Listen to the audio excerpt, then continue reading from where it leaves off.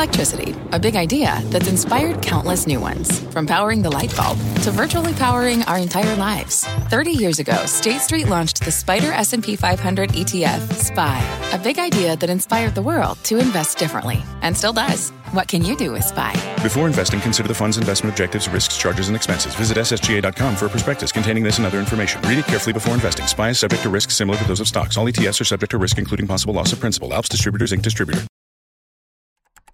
Bring in show music, please.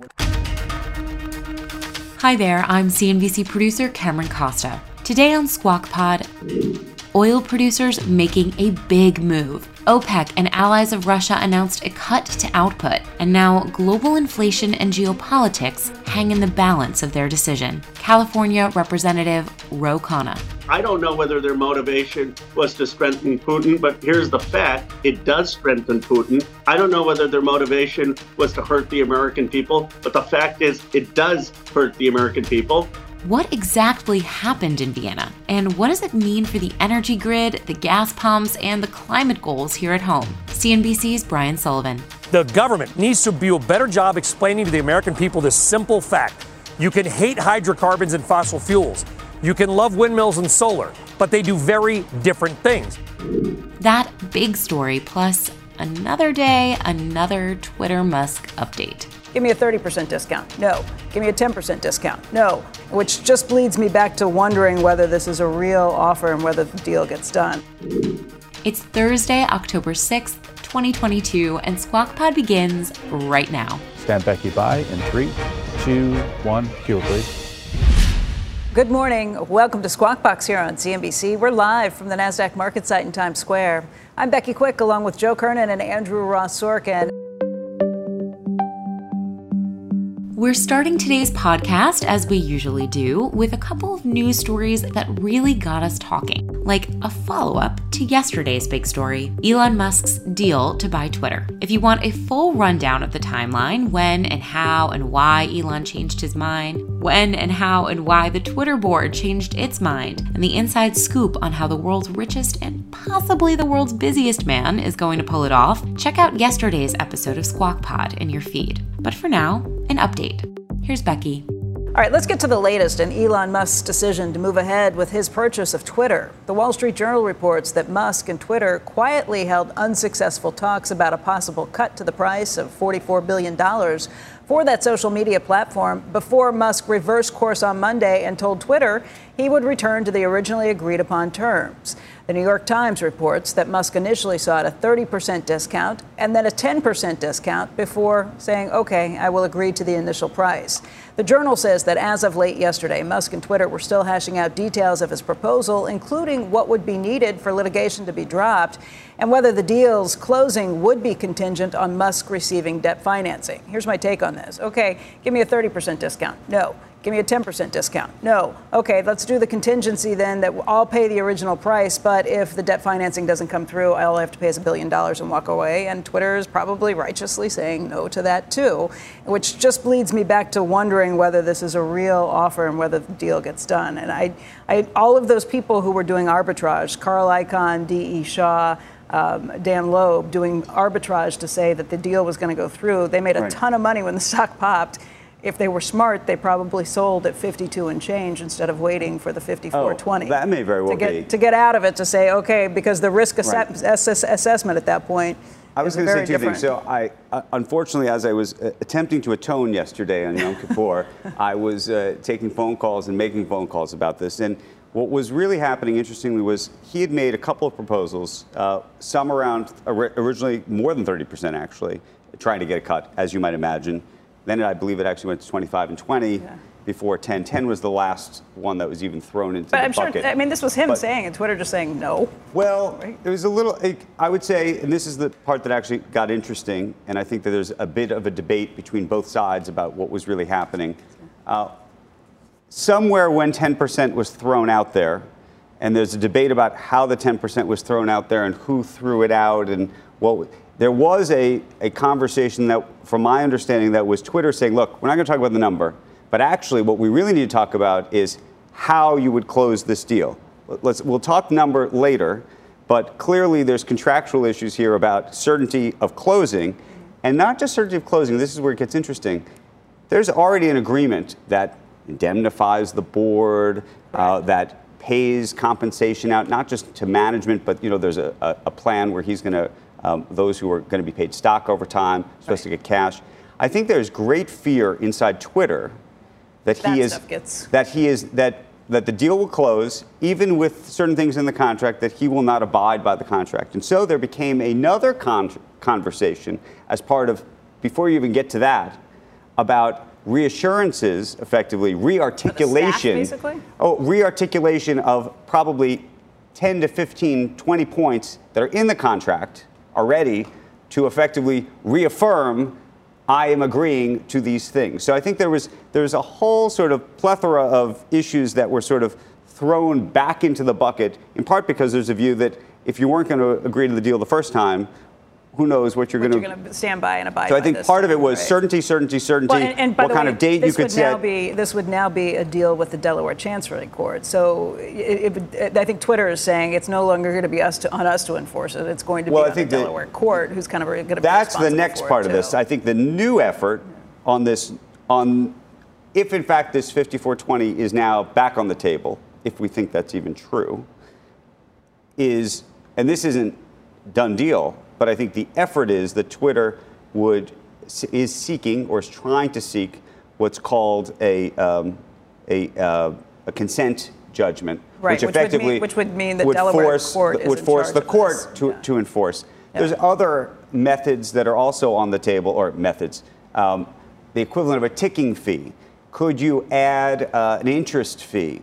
Since closing, the deal was supposed to have closed on September, I believe, 17th or 18th.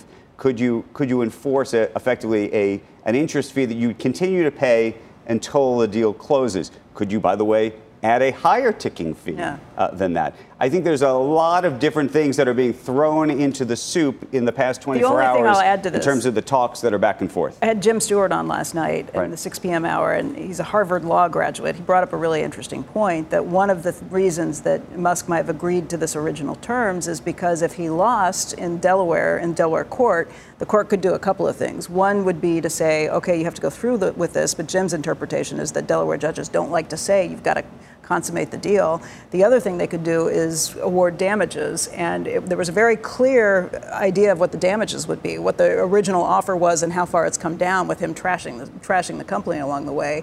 The stock's come back up, so the damages part of that, if you go to court, might be harder to prove, although if the stock's up because of the price. The price being there, right. Company's still damaged. Say, and I do love Jim Stewart, I disagree. I think that this judge has a track record now of forcing deals to complete. This is actually, it's not like a theoretical thing. This specific judge has done this before. So the idea of specific performance is actually Let me not say that Jim said that both those ideas were possible. He just thought the damages one. If she awarded damages and said, you don't get the company, but you got to pay billions of dollars in damages and walk away. People already had him in prison stripes. So that is the last time, right? Prison stripes. Delaware can't send him to, Chancery Court's not sending him to prison. Right. That was But they could take his assets. That was postulated. If he said no, he could, people said that. You didn't say it,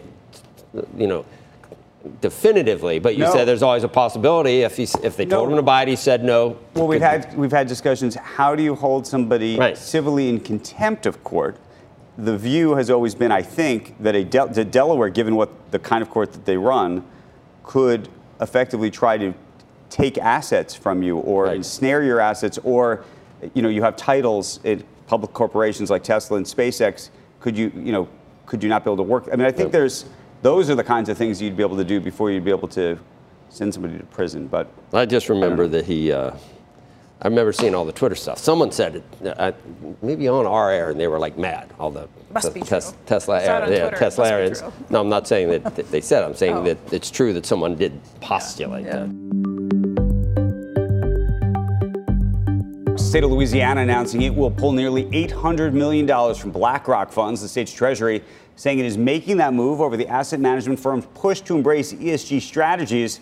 Said that shift would cripple Louisiana's critical energy sector. It has already pulled $560 million from BlackRock, which faces increasing pressure over its ESG policies from Republican-led states and groups. And what's so fascinating to me about this is the tactics that, frankly, liberal and progressive states have used for so many years in terms of how they've used their treasuries and pension funds to try to influence policies is historically something that red states have not done because they've always argued that they believe in free markets and they believe that that is actually a terrible tactic to use, that you shouldn't be trying to use your shares to influence these things. And so now we're in a situation where we're going to be, I believe, in this sort of red state, blue state battle that's not just over politics this broadly. This is actually for a good thing that they're using the pressure for. But well, you can debate that, but no, I know. But the interesting part about this is really now I think you're going to get into this sort of unique divide over effectively investment products, which is sort of a new feature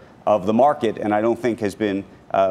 We'll see how far it goes. But I do wonder if it puts pressure on ESG and makes it go away, because nobody wants to lose half their clients. You know, you start looking through. Nobody wants to get politicized or painted into a corner where you're only serving 50%. Remember, you watched in Horror when Tom Cotton said he's sending Larry Fink to jail. 100%. That's what I mean. Well, this is not new. It's been happening, but there's a push. There's a real pushback on a lot of this. But you're saying from both sides. Well, now I'm saying what's so interesting is now this tactic, which is, I mean, if you are a free marketeer on that side, then if that is your view, you're using the tactics to try to enact free market policies. Well, you got a double negative there. No, but you're trying to get to the free market. You're not using the free market to get to the free market. Is that what you're saying? Well, and then there's the secondary issue, which is, and I would make this argument, of the sort of more liberal states, blue states, that have used some of these tactics. Historically, what we've all talked about at this table a million times is that those policies have actually not helped their pension funds. And so there's been finger pointing left and right over, CalPERS getting out of this or getting out of that. And then 5 years later, or 10 years later, there's some study that says that their pensioners lost X amount of money. And the pensioners say, just make us whole. And some of the pensioners just say, make us whole. Make us whole. Your job is to manage, your fiduciary responsibility is to manage money. I think that it becomes very interesting very quickly. But the point's being made that fiduciaries at this point would be buying underpriced hydrocarbon assets. So I don't think you'd have the bad performance this time. Maybe. I mean, that's what I said right at the top. Right at the top, I said, well, this is red states using it for actually good things rather than blue states using it for the culture wars. Well, but then the other issue is... This is economic, not culture wars. Well, but here's the fiduciary question. And this has always been the political question. Is your fiduciary, someone at CalPERS might say, my fiduciary duty is to teachers and to nurses and to whatever it is. And part of my fiduciary duty is to them and their livelihood.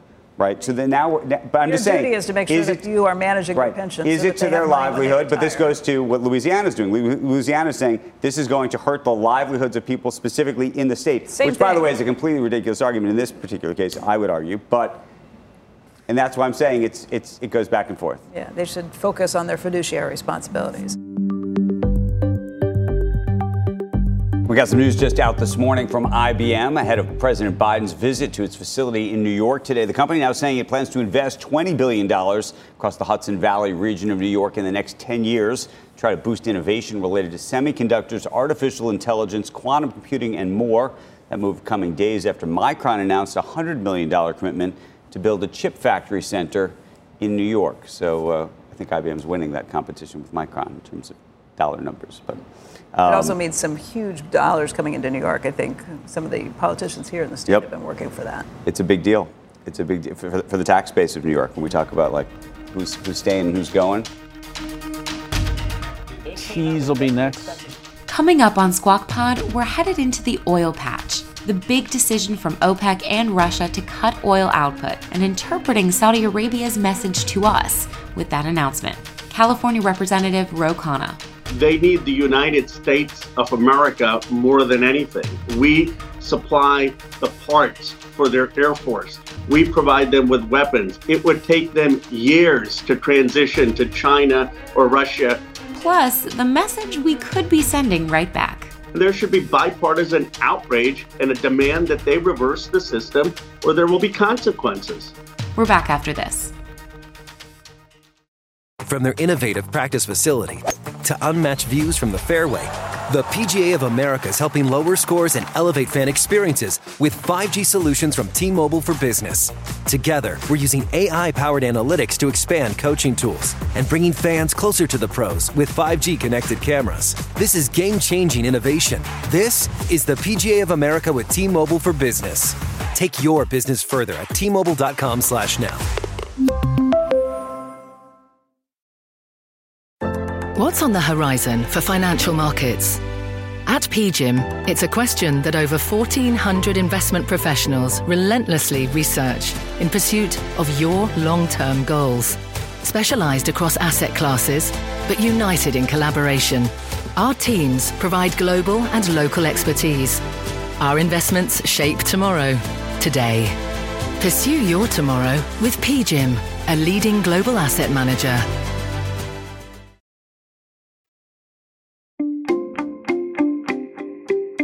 You're listening to Squawk Pod from CNBC. I'm your MC, if you will, Cameron Costa.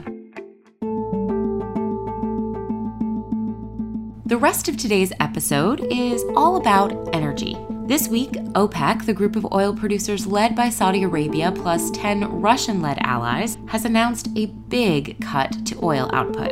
They're cutting by 2 million barrels a day. That's about 2% of the world's supply. Now, it seems drastic, it's a lot, admittedly, but if we look closer at the numbers, we can see that many OPEC member countries haven't been hitting their output quotas. So 2 million on paper, but in practice, it comes out to only about 900,000 barrels cut per day. It's a curious number because 900,000 is about what the United States has been releasing from our Strategic Petroleum Reserve in an effort to calm domestic energy prices. So you have to wonder whether this was a message from Saudi Arabia and Russia to the US, attempting to negate the work the United States has been doing to help itself. The output cut could also be a little bit of a disappointment for President Biden, as I'm sure you'll read in the papers today. He's been lobbying the Saudis for an increase in production. That was sort of the whole point of Biden's trip to the kingdom back in July. Shifting away from the US dynamic, this decision is a harsh one for Europe, which is already facing a tough winter.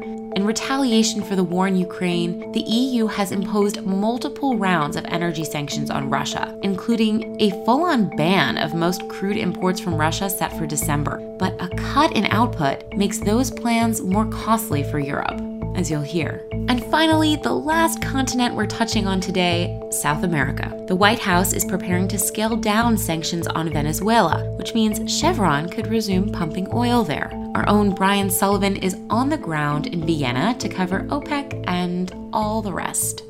It's kind of hard not to look at this decision and say there's got to be some political element to it. Now, if you look at the papers this morning and CNBC.com, Dan Yergin saying basically this was sort of a blow against the White House. The Wall Street Journal doing the same thing, sort of snubs Biden. The Financial Times, you see their headline there, sort of OPEC plus aligning with Russia. So this is being politicized, and many of our viewers will arguably agree that this is a political in some part decision. But last night, late last night, about 8:39 p.m. Vienna time, I sat down with the Saudi Energy Minister, Prince Abdulaziz bin Salman. I tried to get into the politics of it. By the way, the full interview is up on CNBC.com. They're like, we're not going to talk about politics. They view that building behind us, Joe, as kind of like a Switzerland, if you will, being neutral. Instead, when I asked about the reasons for the cut, he didn't entirely blame the Federal Reserve and central banks, but he kind of did. Listen. Of course, any central banker in planet Earth would like to have the best of the two worlds, attending to inflation and continue growth. But with this severity that you see, you run a big risk that you lose growth. What is happening now is coming, and we showed it in this trajectory and this things that we presented, that growth is coming down, and there is a potential with more aggressive rate hikes that this growth will come even lower. Your other story, Wall Street Journal late last night with an exclusive saying that the U.S. is looking to ease sanctions on Venezuela so that Chevron, but in part Chevron will then be able to keep drilling and producing oil in Venezuela. I was in touch with Chevron last night. It was 2 in the morning here, 5 whatever p.m. there. They would not confirm the entire story to me, but I got the sense, I'm not confirming it, but I will say it was directionally correct. How about this? Chevron did not deny the story to me. Obviously, they don't want to get into the politics of it. But, Joe, that would be an easing of sanctions in Venezuela so that we could buy more, produce more oil there to import to the United States, kind of maybe trading OPEC and Russian oil for Venezuelan oil. Either way, Rystad Energy out with a note moments ago saying Brent crude back to 100 by Christmas, which would be 95 WTI, which would be about $4 a gallon gas. A lot of headlines today. The plus in OPEC Plus is Russia and its allies. So it's not even making it political to say that this is something that Russia wants and that will help finance the war if prices stay high. So I don't even know. That's just if he just wants to pretend that's not part of the equation. But you don't have to go to actually have a political tinge to just call what's happening, in reality. And they're friends, and they did. You got Russians here, and you got President Biden that went over and asked, and we know who the Saudis sided with. It's really pretty staggering, and it hurts if we do have I wouldn't say we have a friendship with Saudi Arabia, but it certainly hurts the relationship. This is what the Journal went on to say, that the Biden White House has tried every gimmick to lower gas prices, except the one that would really matter. Call off its political and regulatory campaign against American oil and gas production. But the administration won't do it because President Biden's too afraid that the climate left would abandon him, that wants to ban fossil fuels. But that's very short-sighted, and there's got to be a bridge, Brian, or we're going to see some really bad things happen in different parts of the world, including consumers in the U.S. Yeah, well, by the way, the UK this morning, National Grid warning they may run out of heat and power this winter. Literally, there's headlines in the UK right now that there may not be enough heat and power in the winter. I think from covering energy for as long as I have, the government, both parties, by the way, anybody, needs to do a better job explaining to the American people this simple fact. You can hate hydrocarbons and fossil fuels.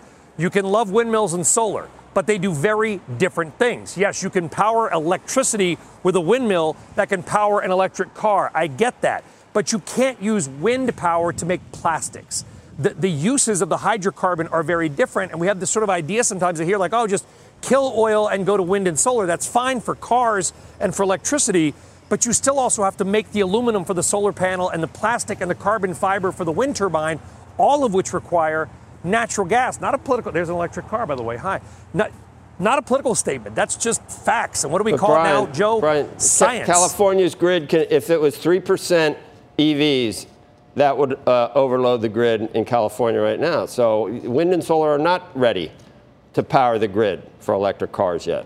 You got to build the grid first. That's right. You're exactly right. A Princeton University study last week said if you don't build out the grid, and this is why everybody was saying, oh, the death of the Manchin permitting bill inside the Inflation Reduction Act was such a big win against fossil fuels. No, it wasn't.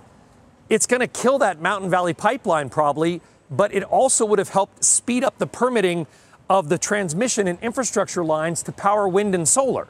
Now those are going away. So if you're going to invest $10 billion, Joe, into a giant solar plant in Arizona, but you're not sure you can get the permits to build your power lines to the homes, would you spend the $10 billion? I mean, I don't think you need to be some political or economic genius to figure out the answer to that. There's a lot of complexities and nuances to this story that a lot of people simply don't realize. And by the way, President Biden, he's got a long history with OPEC. Just remember that. He wrote a letter to then President Clinton when he was a senator urging them to sue OPEC.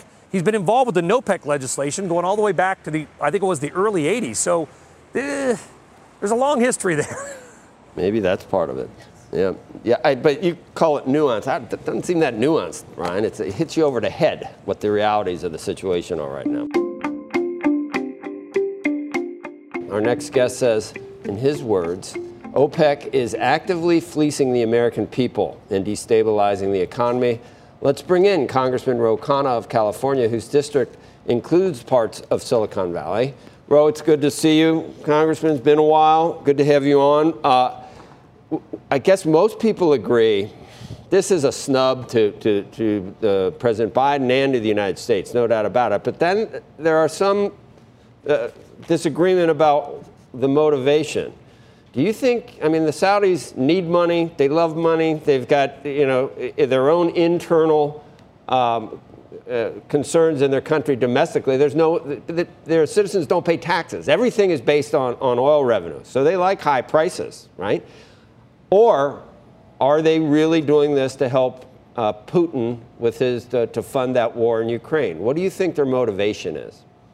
Joe, here's what I know. They need the United States of America more than anything. We supply the parts for their Air Force. We provide them with weapons. It would take them years to transition to China or Russia for any of those parts or weapons. Their Air Force literally would be grounded.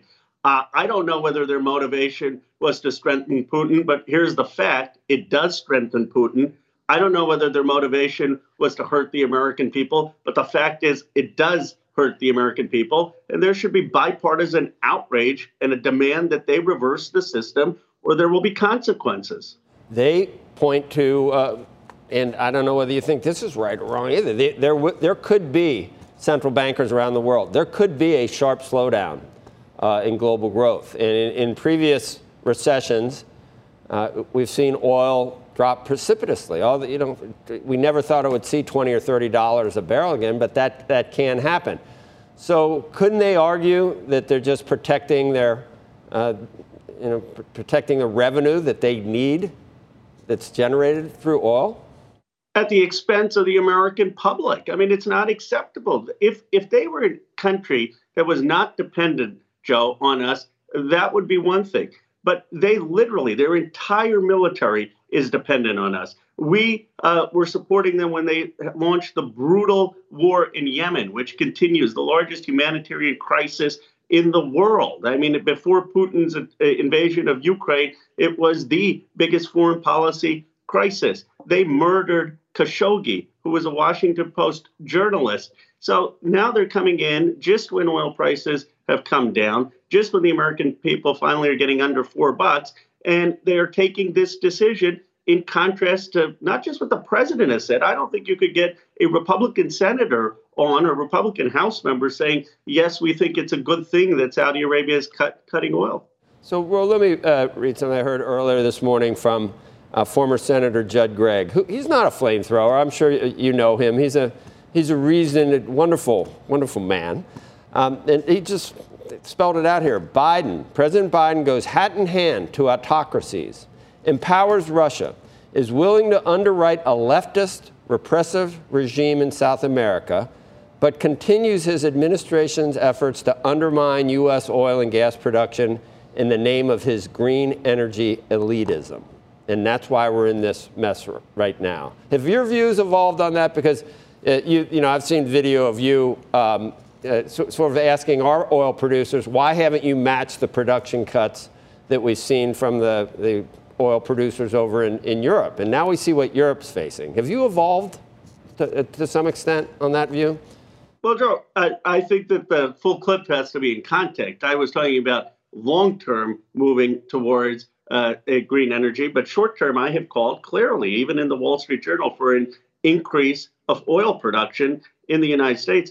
Here's the facts, Joe. We are producing more oil today than we did at any time under the previous administration. And I support efforts to short-term increase domestic oil production. The president supports it. There may be a difference of opinion with some of my Republican colleagues on what we should be doing in the long term. And in the long term, I've said that there should be a transition to clean energy. But in the short term, and by the short term, I mean over the next year, we need more production.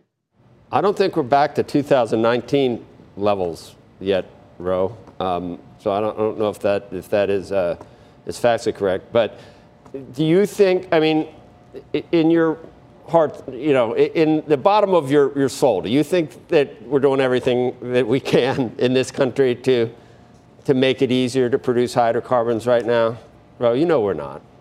Well, the question is, what would we do that's going to have a short-term production increase? If the president wants to call in the oil executives and others, and if they have ideas, what short term that it would do. Not that we're going to build a 10-year new infrastructure for things that aren't going to pay out for 2 or 3 years. That's not fair. But if they have ideas, here's one idea. Why don't we put a ban on gasoline and the export of oils? I mean, that is something the White House is considering. Fox News runs about how we sold oil or gas to China. Let's ban it. Let's have more domestic supply. That's something maybe we can come to an agreement on. Hey, Congressman, I hear you about wanting to make sure we conserve all our oil and natural gas here, but if we were to ban natural gas in particular, wouldn't that really crush our European allies who are really feeling the worst brunt of what Russia is doing to them right now? I mean, it might help us, but it is going to crush our allies who are facing much bigger problems. That's a very fair point, and I would have an exception on natural gas for our European allies, but we could still do a lot by having an export ban generally on gasoline and other refined products, but have an exception on natural gas or some other things for our allies. I mean, that is a fair point. It shouldn't just be a blanket ban. Congressman, just shifting gears a little bit to a wealth tax, I think you brought that up again. I'm still wondering, how we can do that, whether you really think it's feasible. I mean, we couldn't even do carried interest. The Democrats, folded like a cheap suit on for what, I don't know. I don't know what they got instead, but you can't even get that. How could we possibly ever line up enough votes for some type of wealth? And do you want to just do it to anybody that has a certain amount, or does it have to be if they, have never paid capital gains because they've never sold their shares and then they're borrowing against that? Is it you want to actually mark-to-market assets to do that, or what's the methodology? Because the devil's in the details. Well, Joe, as popular as you are, you won't qualify for the wealth tax. This is only for people over $50 million. And look, I've got the district with the most billionaires. Right. I don't understand how this is a hard vote. They keep sending me back, the folks in the district. And my view is that 25% wealth has been lost in this country since 1980 by the working class and the middle class. At the same time, people have made extraordinary wealth, and some of it is justified. They've built great companies. They've done great innovation. I have a lot of admiration for Steve Jobs. I don't agree with everything about Elon Musk, but I respect things that he has built. But they can afford to pay 2-3% on the totality of their assets. Then people say, what about capital flight? 93% of American wealth is invested in America. Where are they going to take it? To China? To Russia? Give me a break. They're going to keep it in the United States. Maybe we won't collect all of it. Maybe it'll be 80% because some people will buy art, but the vast majority will pay the tax. They'll grumble, and then they'll get over it, and then we can invest that money in patriotic things like childcare and preschool and building manufacturing here. Congressman, thank you. Always good to be on. Joe Roe. We haven't decided Joe Roe or Roe Joe, but 2024 is only shot. No, I want Roe Joe. I want Roe. I don't want to work as hard as the president. I want to be the vice president. Just kind of, not do quite as much. You're going to have to go around the country selling the Good, you go solve the problem at the border. Yeah, the problem at the border. All right. The border, we can solve that, Joe. I know we could do that. That's common sense. George W. Bush had the right. It does seem like we could, and we need workers anyway. So we got to fix that. All right. Thanks, Rome. From a flat tire in the city to a dead battery on a distant drive, AAA is partnering with T-Mobile for Business to accelerate response times and get more drivers back on the road fast. Our nationwide connectivity powers location telematics, so AAA's fleet can find stranded drivers quickly while being fully equipped with the in-vehicle tools to have answers when they get there. This is elevating the member experience. This is AAA with T-Mobile for Business. Take your business further at T-Mobile.com/now.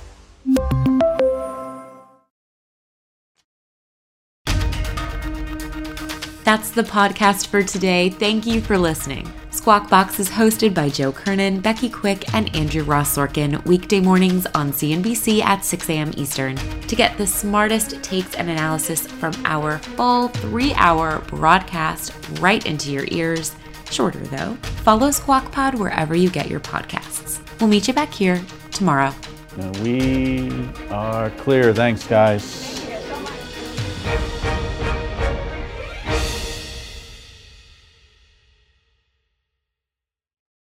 From their innovative practice facility to unmatched views from the fairway, The PGA of America is helping lower scores and elevate fan experiences with 5G solutions from T-Mobile for Business. Together, we're using AI-powered analytics to expand coaching tools and bringing fans closer to the pros with 5G connected cameras. This is game-changing innovation. This is the PGA of America with T-Mobile for Business. Take your business further at T-Mobile.com/now.